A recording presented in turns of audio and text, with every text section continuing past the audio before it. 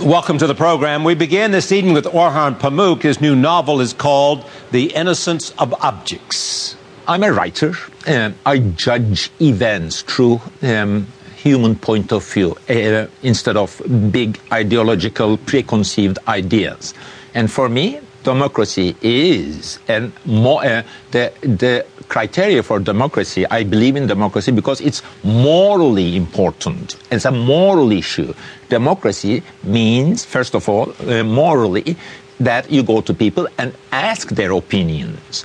In that sense, I'm very happy about the Arab Spring, about whether it's in Turkey or in Cairo, the army is marginalized.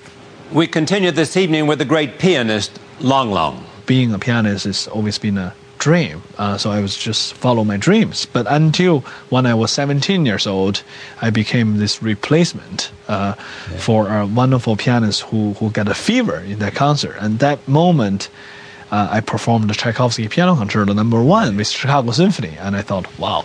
And we conclude this evening with Arnie Glimsher, the legendary art dealer at the Pace Gallery. Agnes Martin was one of the really key artists at the middle of the century.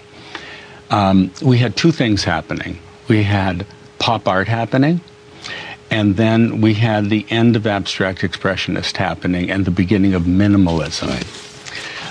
Many people call Martin the beginning of minimalism.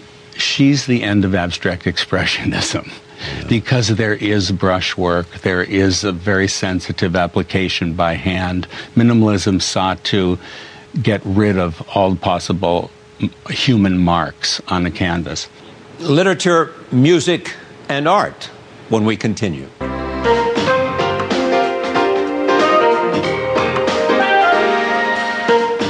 our studios in New York City, this is Charlie Rose.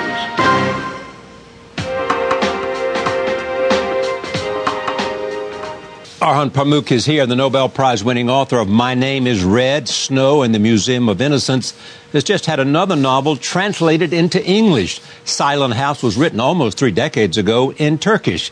It is set in the summer of 1980 in the lead-up to Turkey's military coup. Fatma, an elderly widow, is visited by her 3 grandchildren for the summer. They, like the reader, enter into a damp, deadly interior darkness, which was visible between the decrepit wings of the big front door. Pamuk has also recently published The Innocence of Objects. It is the catalog to the Museum of Innocence in Istanbul, which opened early this year. I am pleased to have this friend of our program back at this table. Welcome. Good night, John.